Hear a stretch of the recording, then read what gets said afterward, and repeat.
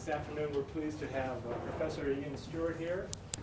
He's Professor of Geocommunications at Plymouth University in the School of Geography, Earth, and the Environment. And, his particular research interests are archaeoseismology, earthquake geology, geohazards, and how geological change interacts with humans and human response to this. You may not know, he's also a member of the UNESCO scientific panel, but what you probably do know is he's a BBC presenter for programs such as Climate Wars, Earth, Power of the Planet, and his current series, Man of Rock. Last week they covered Moving Mountains, and this evening at 9 p.m. on BBC. The last part, the Big Freeze. So let's welcome Ian to Oxford. Thank you very much. Kind of feels as if I'm coming to the hallowed territory of Geography on Telly with Nick Middleton stuff. It preceded me by at least 5 years, but it's fantastic to come along here. And the remit that I had, the kind of brief, if you like, was to talk a little bit about the research, but also the television work. And I've thought a lot about it, and I hope to do that and to make a general point, really, all the way through, which is this idea of how we communicate and what we should communicate. So I've called this, because I didn't give Troy a title, I think even this morning when I phoned up, I still hadn't got a title, but it's called a three-act structure, and it kind of alludes to a view within television, documentary making in general, which was very strong, especially 5 years ago, and it's kind of moved on a little bit. The old, certainly those who knew the traditional Horizon style, which was that a story has a three-act structure. It's something that goes back to myth. Most of the BBC science producers, certainly a few years ago, used to go off on a Hollywood script writing course where they would be told there are only a handful of ways of telling a story. And if you want to tell a story, you need to follow those conventions, or if you're going to break those conventions, you need to understand you're breaking conventions. And that means that's fine for fiction and doing a Hollywood blockbuster. But the interesting thing then is how do you take that and apply it to the science documentary, and then in some ways to telling science stories generally. And the three-act structure works in a way that the first act sets up a problem, a dilemma, a story, the question that it could be the big mystery that's never been known. And then you introduce your characters who are going to feature in this. And then the second act really is the journey those characters take, the way they move through, engaging with the story, engaging with the challenges. They overcome various challenges. And at the end of the second act, they come to what looks like a resolution. They've discovered something. But at the end of the second act, in Horizon, it used to be 36 minutes in, there was a twist. And suddenly everything you'd just been following for the last 36 minutes was thrown around, and you thought, what's going on? And then the last 20 minutes would be a rollicking story to try to come to the solution, and everything would be tied up at the end. So in some ways, for the scientist, it's the old kind of man, boy likes girl, boy chases girl, boy finally gets girl, girl leaves boy, boy has to do it again, and boy and girl finally get together again at the end of story. And how do you do that for a science documentary? Because what it's interesting is when you can do it, when it does work, it's fantastically powerful. But there are casualties, which is that science doesn't naturally fall into those modes of communication. So this is anyway just to explain the allusion here to this three-act structure. And so I'm going to take this through. My interest, his background is hazards. I did a geography geology degree, geography geology PhD, looking at earthquake faults in the Aegean region, Greece and Turkey, and really that followed into an interest in seismic hazard and an interest in its relationship to people particularly in the Mediterranean region. So in my one, the first point is the problem is that often when we're confronted with a public that wants to hear about, and I'm going to call this geoscience, I don't care if it's geography or geology, I could have that discussion if we want later on, it's kind of a barren, sterile one to me, but the public meets geoscience often in times of real crisis. So suddenly, everyone's interested in a particular thing because it's there in front of them.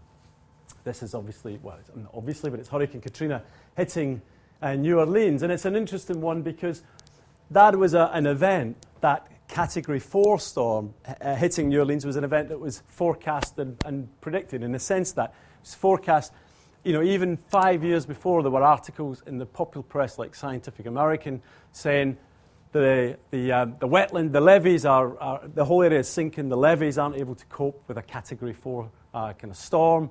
If we get a direct hit, the levees are going to fail. It was predicted in the sense of the storm track of that storm was known 4 days before, and it was very clear it was going to hit New Orleans.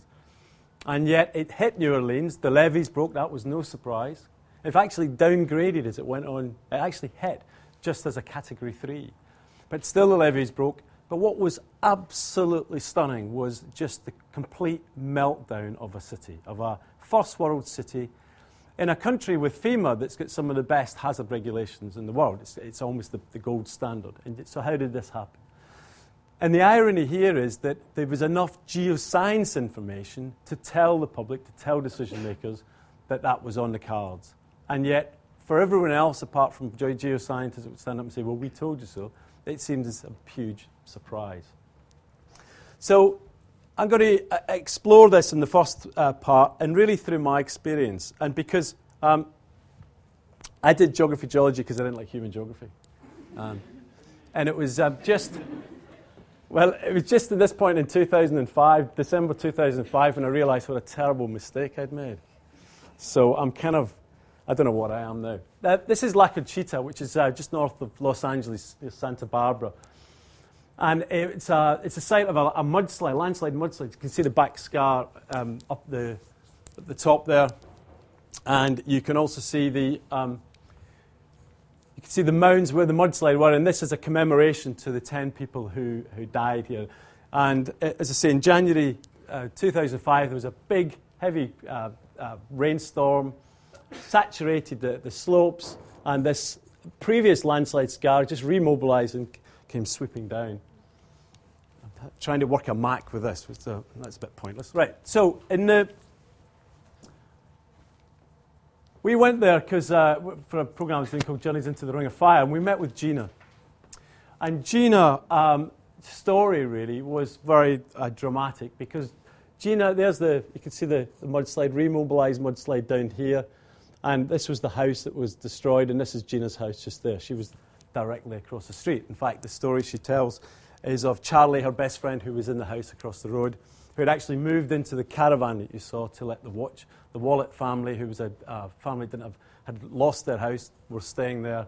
And she tells a story of the father of the family who had been down to the petrol station just off the picture here, walking up the street and seeing basically the mountain coming down and covering the house with his wife and kids, and with Charlie and his dog.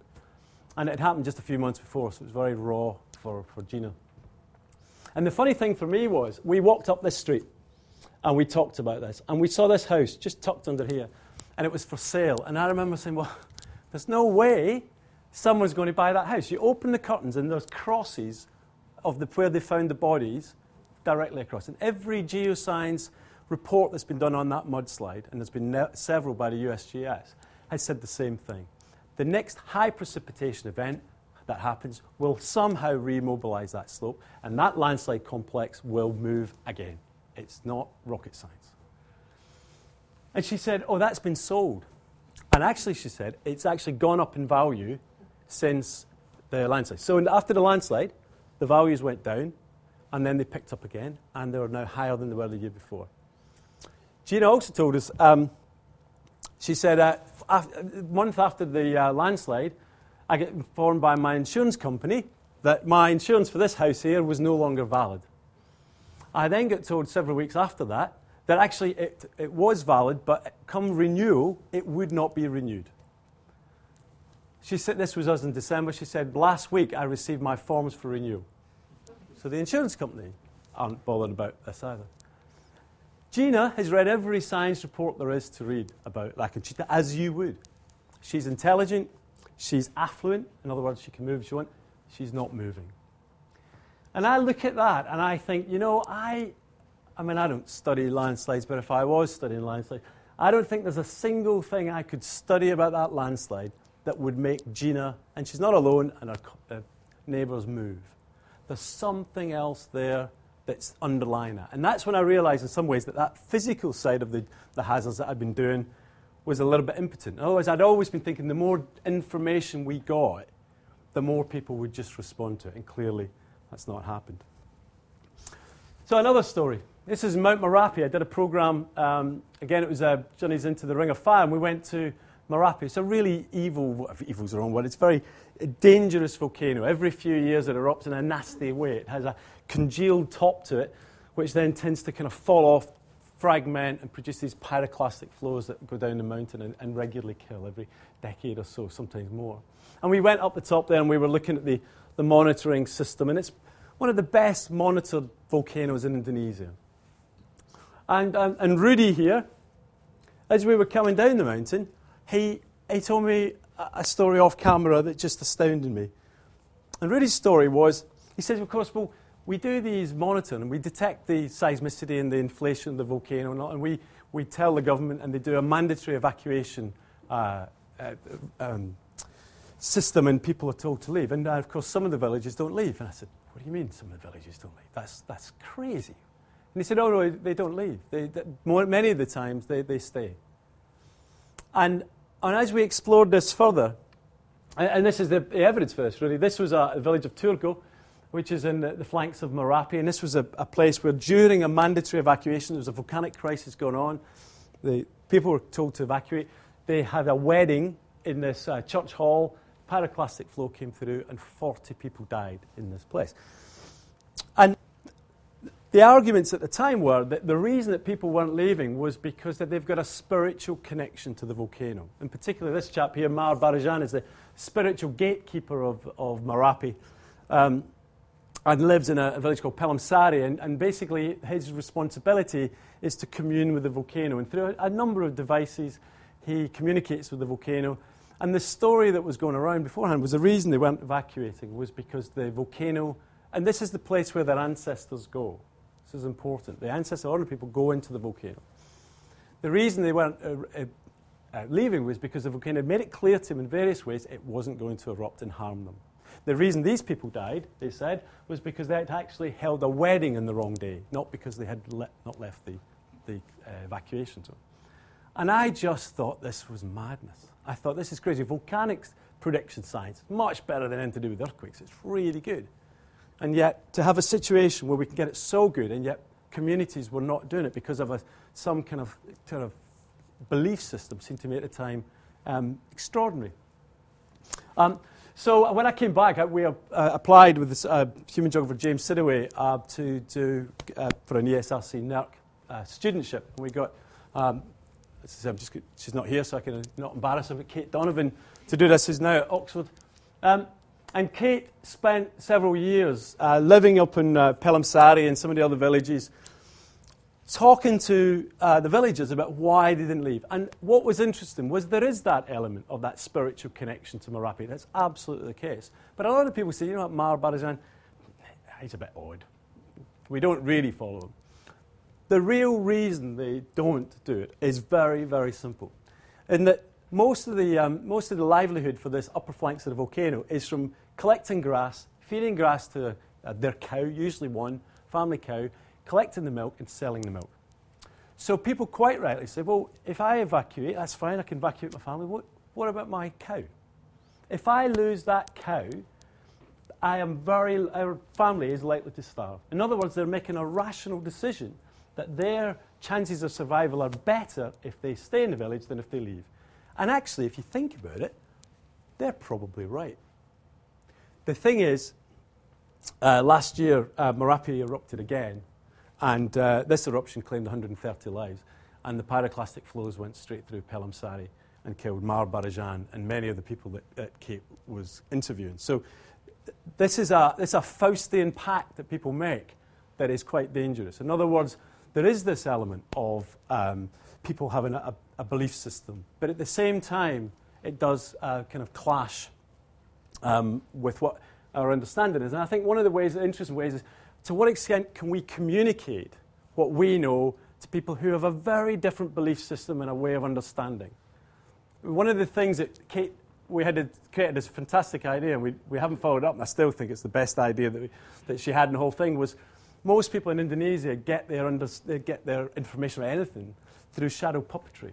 So the idea was to create a volcanic hazard shadow puppet show and take it around the villages and demonstrate it that way. Probably far more effective than any of the research papers that get kind of written. For me, the other place that really brought it home was after the Indian Ocean tsunami, and we went out to make a horizon in Thailand. And the key thing that brought it home was this idea of the clash of cultures, really, that you get in these places. So if you look at the top left here, this is the Andaman Islands, which were devastated just off of Thailand. This is them 100 years ago. And what we see is a people with houses on stilts using traditional materials, a people that know very well that the sea is dangerous. It can change, it can flood. In fact, in Simile Island, which was very near the epicenter of the earthquake, but further to the south, they'd had about 80 years before, they'd had a tsunami, a smaller earthquake and a tsunami. And in the Simile Island, this time in 2004, of the 70,000 people that lived in that island, despite being in the main area of the shaking and the biggest waves, 7 people died. And they died, they didn't die, the majority, because they did one thing. Just when they felt the earth shake, they ran up slope. So this idea of communities that have maintained some kind of connection and oral history and storytelling have actually managed to pass on information about the cultural context of hazards. This is a famous photograph of the German family at Khao Lak, where the mother is running out to warn the family as the first waves come in. And they all survive. But this family, and indeed all of the people that go there this is Sweden's highest death toll, the Indian Ocean. This is an event that's very different from your typical hazard. For those people, their hazardscape is not of tsunamis. They come from Germany.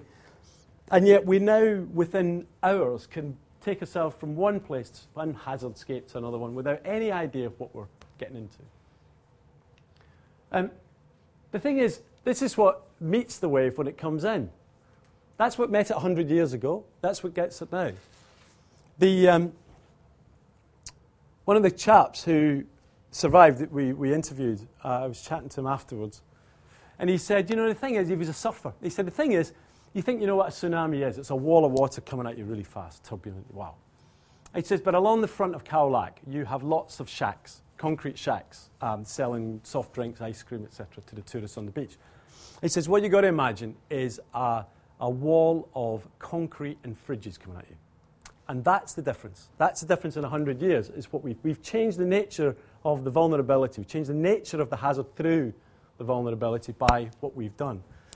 And the interesting thing then is, the funny thing about it from my perspective, a media perspective, was the thing went out on BBC One called Tsunami and Anatomy of a Disaster, and I didn't feature. And the Friday beforehand, they told us that the 2 scientists, one had gone to Sri Lanka and I had gone to Thailand, were dropped. We were on the cutting room floor because the testimony of people who'd actually experienced this just was hugely more powerful than the scientists standing there saying what a tsunami was. And that's an interesting one that I'll come back to, which is that people listening to people who have actually got something first-hand to say about something is intensely amazing, rather than someone who just turns up and tells you what it is. But here's the thing. This is my photograph from one of the big hotels, plush hotels. And this is the 3rd apartment back. There was one there, another one there. And this wall here only really survived because it's facing in the direction the waves came in. But when I was there was lots of talk about, we're going to learn from this and we're going to rebuild in different places. But when you talk to the hotel owner, that he's rebuilding there. And he's rebuilding there for 2 reasons. One is because that's where his land is, it's where he's bought. But the locals live a kilometre inland. He's also going because you guys, we want to live there. We want to live 50 yards from the beach. We don't want to live 500 metres from the beach or 5 kilometres from the beach. We want to live at the beach. So the nature of, it's this realization that the tsunami, the physical properties of the tsunami that kicked in 100 years ago in this area, it's probably very similar to what kicked in. It's not as big, but it's similar to what kicked in 2004. But what it met in terms of the human environment was completely different.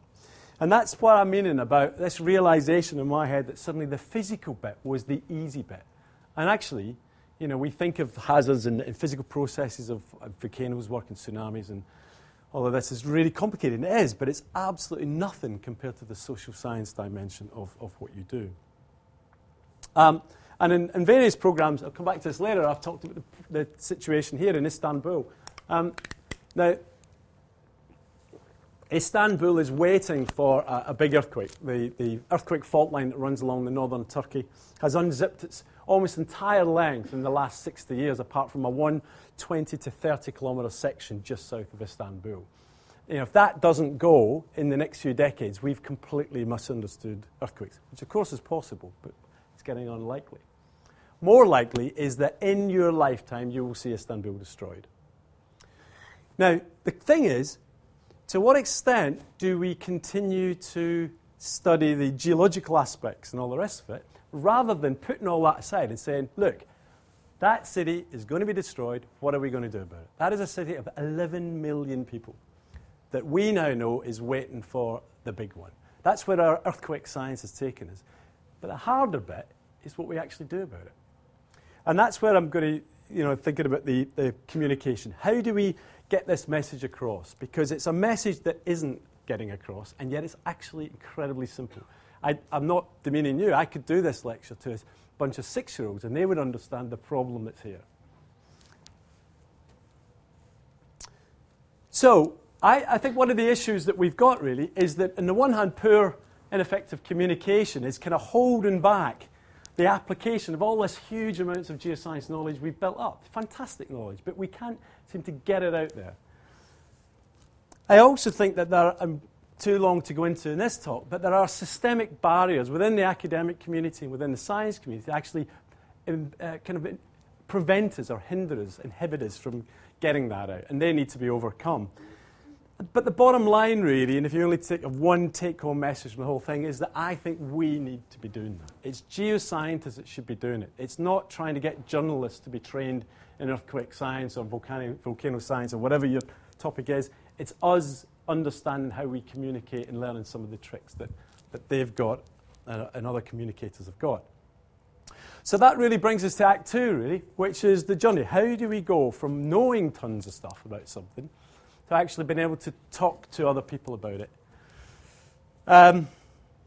People ask about crews. I just pass this up because this is a typical size. This is Brian Fisher getting interviewed. He's Ant-Man, someone who knows more about communication than anyone else. He studies the ants here he is in Madagascar as a kind of mode to look at conservation, diverse biodiversity, richness in forests. And he's fantastic at getting messages across. But that's a typical crew. There's 3, maybe one other with a researcher and myself going around. So here's the question. And what I invite you to do in the next few minutes is to think about it, whatever area of geography you are into, to think about this. What is it that people need to know? Because that's going to predetermine everything, really. And there's various ways of thinking what they need to know. One of them is the idea of the information deficiency model, which says the poor general public, they don't know anything. Their minds are vacuum of there's nothing in there in terms of science information. What we should do is fill that vacuum. So we've got our geoscience information. We're just filling that, topping them up with lots and lots of information because they need to know this stuff. It's good for them to know. They should know. They should know what you're doing. A general public understands science, is better able to comment on scientific issues. It's be able to hold our politicians responsible for make the scientific decisions they make, etc.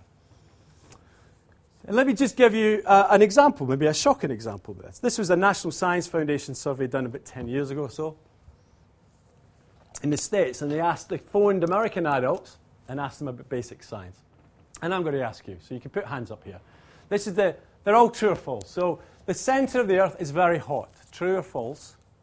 Hands up, please. True or false? Oh, sorry. Who thinks that's true?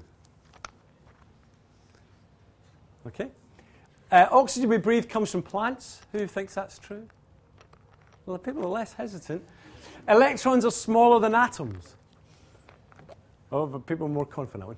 The continents on which we live have been moving their location for millions of years and will continue to move in the future. Thank goodness, okay. I'm going to stop with this because it's human beings as we know them today from earlier species of animals. That's kind of an evolution one. How many agree? True. The earliest human beings lived at the same time as the dinosaurs. True? Whoa. I'm going to give you the results. So, Century is very hot. 78% of American adults said this, which means 22% didn't think it was very hot or didn't know. So that's nearly a quarter of American adults weren't sure that the centre of the Earth was hot.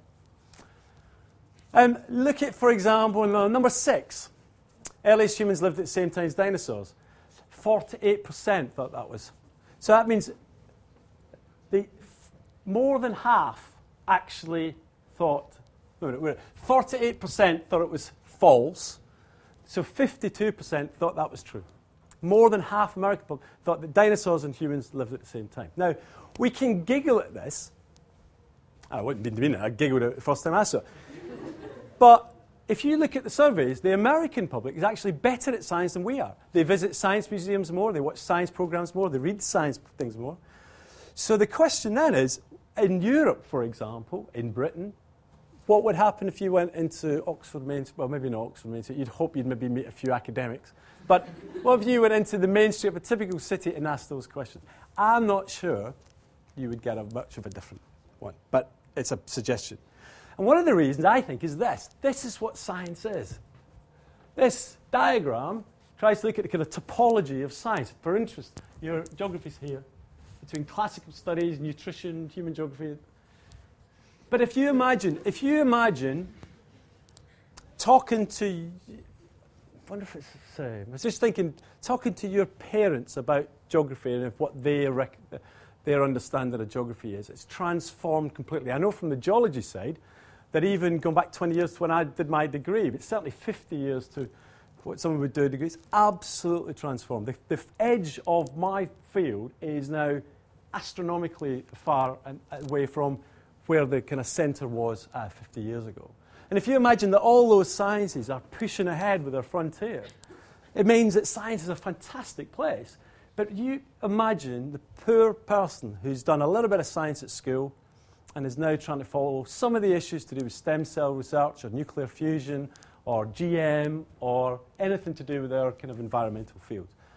So I think the point is that if there's a dilution in science, it's because science itself has become so incredibly complicated. So there's another way of looking at this. They say, look, this is the way we do it.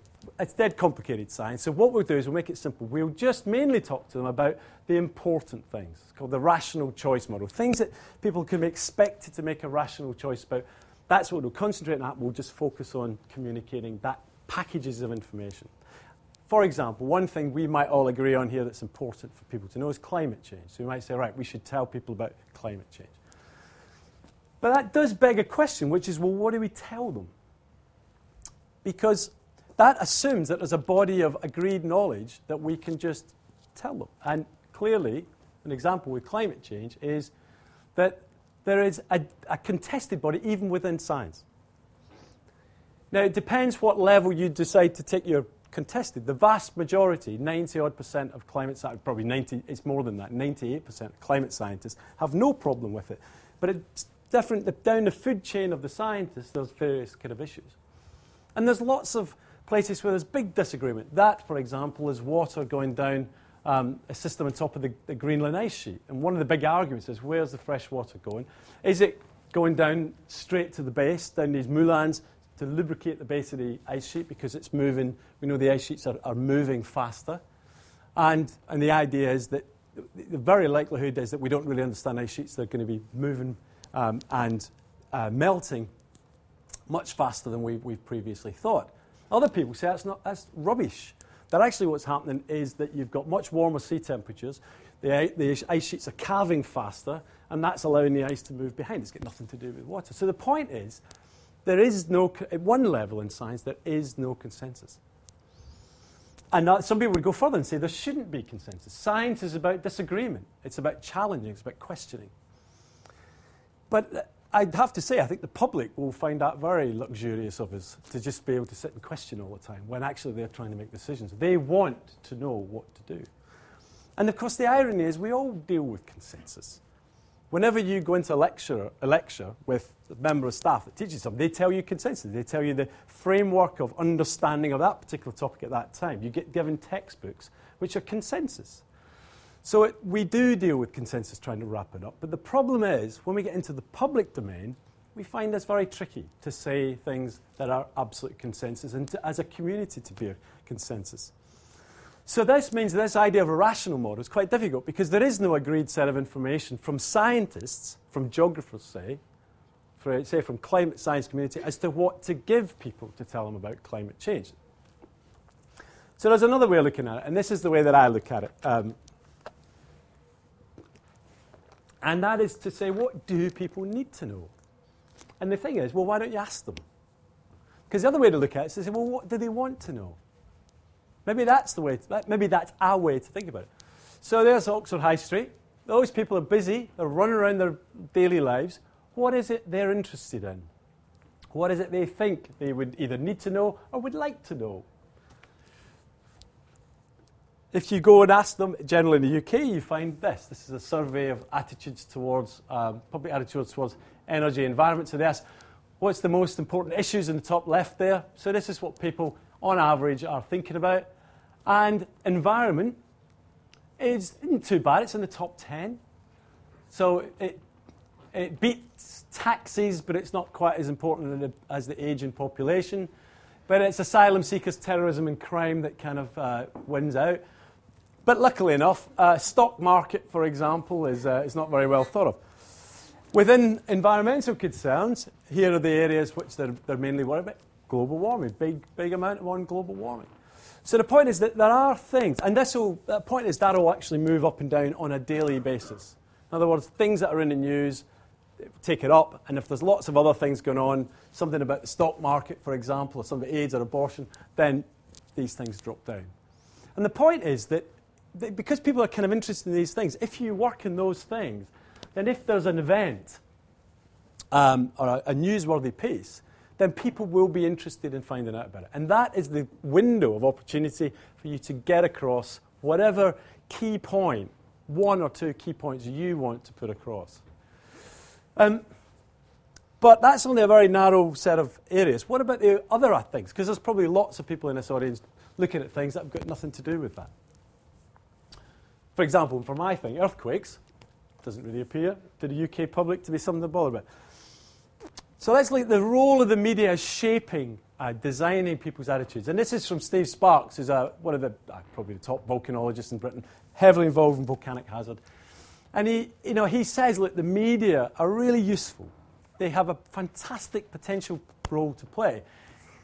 Talking about how to persuade politicians to act and communities to take notice of scientific information. But then he kind of says, but the problem is all this sensationalist stuff. They really want to be sensationalists. They're only interested in death and destruction.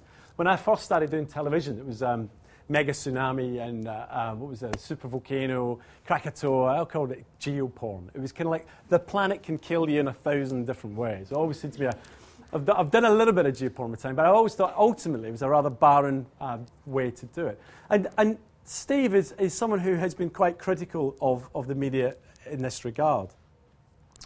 But I think Steve's missing the point, actually, here. And that is because it presupposes that the media's job is to provide scientific information to the general public. And that's not the media's job. The media's job, if it's a print journalist, is to sell newspapers. And if it's a television program, it's to get people to watch the television program. And I think Ted Neal, the JOLSOC, who's a PR person at JOLSOC's got it right.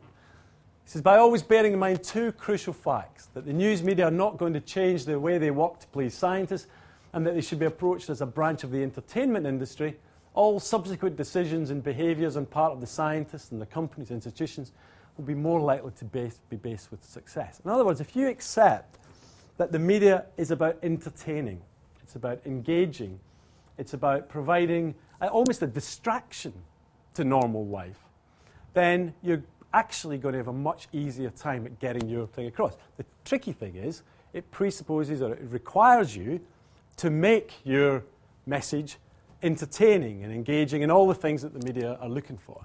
And that, for many people, might be very uncomfortable about the nature of the research they're dealing with. They may feel it trivializes it, etc. But here's the thing. For me, this is from the National Science Foundation review, which is online. In both the United States and Europe, most adults find out about the latest science and technology developments from watching television. The print media rank a distant second. The internet, although not the main source of news for most people, become the main place to get information about specific science and technology subjects. Now that's 2004. I suspect the internet has grown even more to be the place where people go to if they're wanting some specific information. But I would argue that television remains the place where people get grounded in the culture of science, really, about the breadth of science. So if you're interested in one thing, and you'll go into Wikipedia, you'll type in, and that'll take you to a place, and that might give you a kind of instant fix of information. The irony is what they found is that if people are really interested in a scientific issue, what they tend to do is then go to more specialist books. There's been a huge rise in science books over the last 20 years. But nevertheless, television is the place where the public perception of science, in our case geoscience, is made. And so what I want to argue, really, is that it's this thing of context. What popular science does is it provides a context. It provides a mental framework for a viewer to be able to learn about new things, so that they've got this framework, so that when they suddenly find someone telling them about desertification in the Gobi, for example, they can place it somewhere, because they didn't know about desertification before, and now they heard something roughly about desertification. They know it's a problem. They know it's a kind of problem in Asia. Okay, that fits. Now, without that, if you don't have that template, there's no place to put these things. So, to my mind, what we're going to have is a situation where we've got different tiers of approaches, and one of them is a kind of a base level, is providing information at a kind of popular mass level, which is this setting up context. So, that's the second act, really, which is to say that what we should be doing isn't communicating at all. It's entertaining. We should be looking into the subjects, our interests, what we're doing, and whenever we get that public face, be thinking, what is it I do? What is it that in my area that I'm working in that's interesting? What are the stories I can tell? That's what we should be doing. So with that in mind, I'm going to kind of, the third act, really, in terms of the solution. It's very arrogant. It's only because of the React structure, really. But I'm going to just talk about my research and how that relates to this idea. And it's this idea of making use of a good story. So what I'm interested increasingly in is what's called earthquake archaeology, or we've called earthquake archaeology, which is the connection between the earthquakes recorded in the archaeological record, the archaeological past. For example, these dislocated or column drums in a Greek temple, and which are thought to be generated by earthquakes, and that's the Sichuan earthquake in China, which is, in other words, seismic hazard. By looking into the archaeological record, we get things about the recurrence of earthquakes, about the frequency, about the damage, about where they occur, that will tell us about future ones. Now, some people are very sceptical. This is Charles Richter, he of the Richter scale, says ancient accounts of earthquakes don't help as much, they're incomplete, and accuracy is usually sacrificed to make the most of a good story. I think most seismologists today would still argue with that in terms of seismic hazard. And in fact, I agree with this. I don't think, and it's kind of some ways I'm arguing against the whole set of things I'll say later, but I don't think intrinsically studying earthquakes in the archaeological record will actually advance seismic hazard. But bear with me, because I think there is something interesting here. So let's go. Let's see what it is. Okay, so this is a youthful me. This was so when I finished my PhD in 1990, working on these earthquake faults, there's a striated fault surface through. So that bit's going up and the land has gone down very suddenly in a series of kind of jumps. I studied in Greece, and after I finished my PhD, I started working in university in London. I studied this place in central Greece in this particular fault. So I spent a good few years studying this particular fault. And it ended up being a story that close to this fault last moved, we don't know when it moved, but it moved, we think, in an earthquake in 373 BC, which destroyed the local city of Helike. And it was Helike, really, as I started my work there, an archaeological site had started up. They were looking for Helike. And the reason why I say looking for becomes clear in the next one, because the Helike earthquake is a fantastic earthquake. The accounts of it are extraordinary. This is a later account by a Roman writer, but there's lots of accounts from the time. The sea flooded in far over the land and overwhelmed the city and its surroundings, and the swell of the sea so covered the sacred grove of Poseidon that nothing could be seen but the tops of the trees. A sudden tremor was sent by the god, and with the earthquake the sea ran back, dragging down Helike into the receding waters with every living person. The main story was that when people went the next day to find Helike, which was the capital city of the region, they couldn't find any evidence of it. So this event happened roughly in the time where Plato was writing Timaeus and Critias, which is the place where he describes this account of Atlantis. And so one of the arguments that I'd written, I think it was a Guardian piece, saying, look, if you're going to have Atlantis as anything real, then surely one of the things it's got to be is this event. Huge, colossal event in Plato's lifetime, which has got many of the hallmarks of Atlantis. And that was the thing. That got picked up, and that became the horizon, and it was a huge... and it's a fantastic story. It's a great story. Now, just to bring you to some geology here, really. Gulf of Corinth, this is the Corinth Canal. Athens is tucked over here. And Helike is somewhere in there. I won't go into the Helike story. It's a fantastic story, actually, in terms of geomorphology. The answer turns out to be come from coastal geomorphology, actually, but I'm going to leave that. So that was the area that we think was affected. That's the fault I was studying. The other area that was affected in the same earthquake was across the Gulf there in Delphi. So what I'd like to do is to jump across to Delphi. Now, Delphi is an amazing place. It's in the classical world, this was the main centerpiece of the classical Greek world. It's a place that held the famous Delphic oracle, one of the great oracles, arguably the greatest oracle of the ancient world. Such that, for example, King Croesus, king of Lydia, when he wanted to make a momentous decision, he road-tested 3 or 4 different oracles about a particular question, and Delphi was the most reliable. So he went to Delphi with his big one, and he said, should I invade Persia? And Croesus, what happens is that the idea is, and this was attested by people at the time working in a temple, is that just under here there's a subterranean chamber, and that a priestess, she was originally a young virgin, and then something really event happened that we don't quite know about. She became a lady of good repute, an elderly lady of good repute.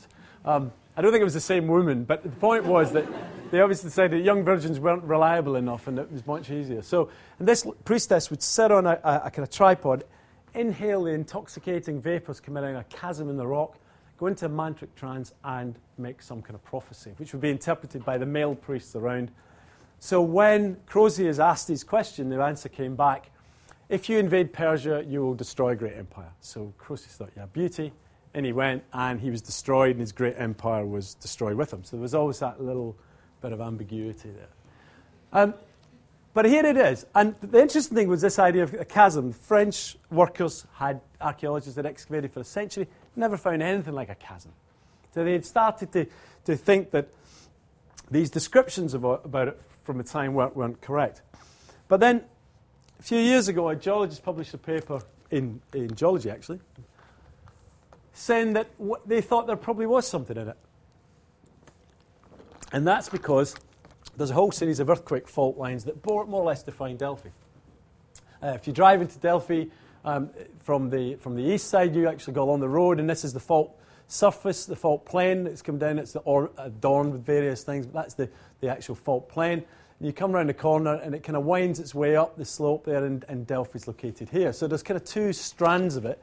But the point is that if you look at the locations of spring lines within the Delphi site, it had been argued by several people over the years that was probably because there were lines of fault lines, very small fault lines, nothing major, but little, just accommodating some of the dislocation.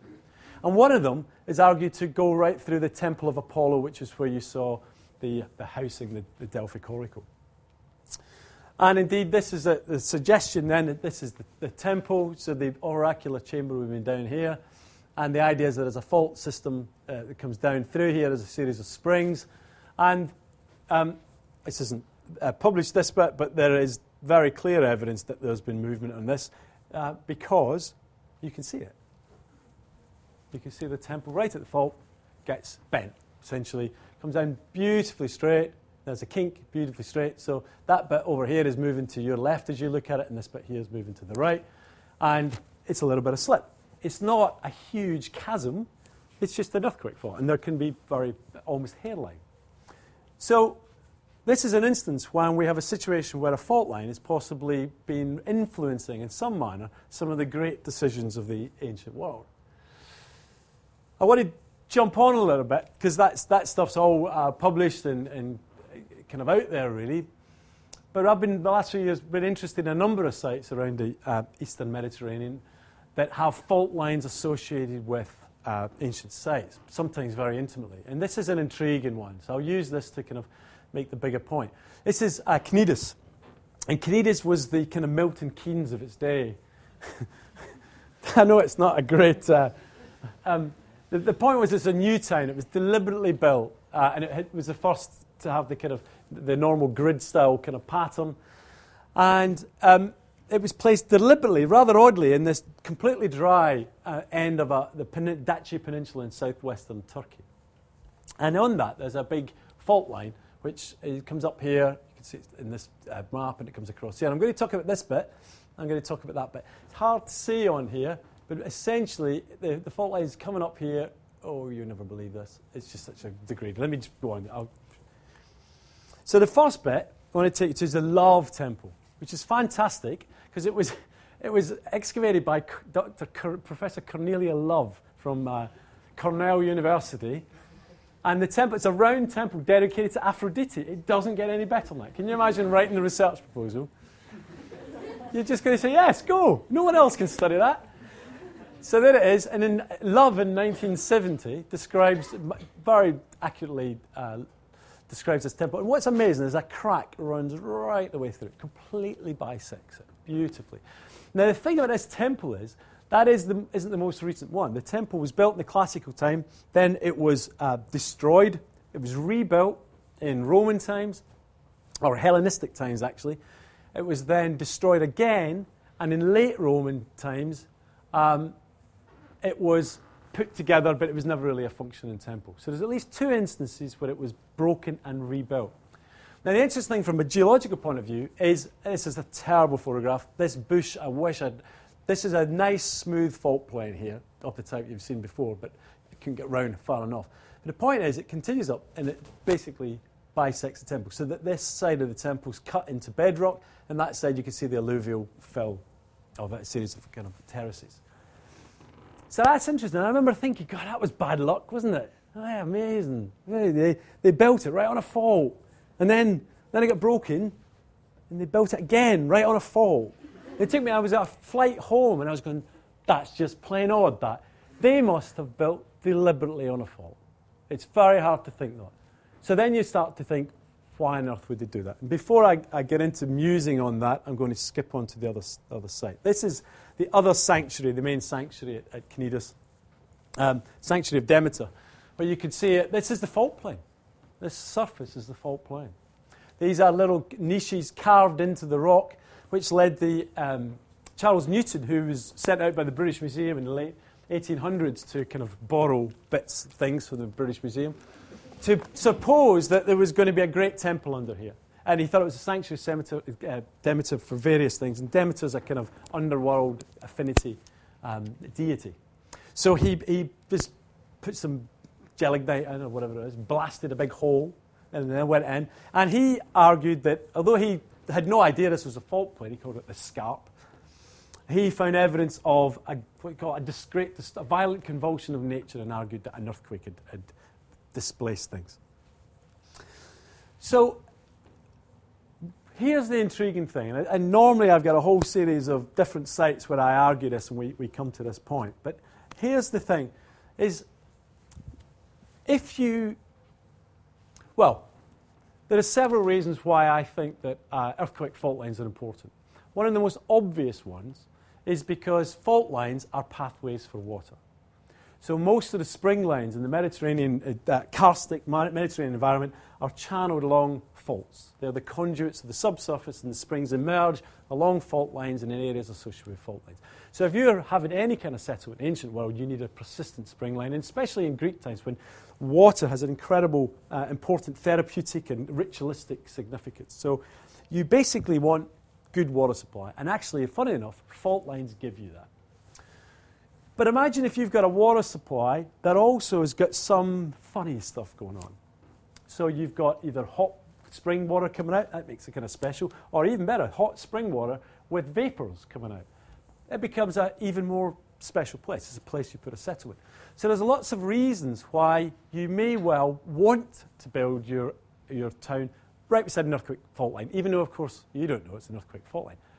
Except at one point, perhaps you do. At some point, you've got a city where suddenly this leaps into action, rips straight through your whole settlement. And what I find absolutely intriguing is, what does that do to your worldview?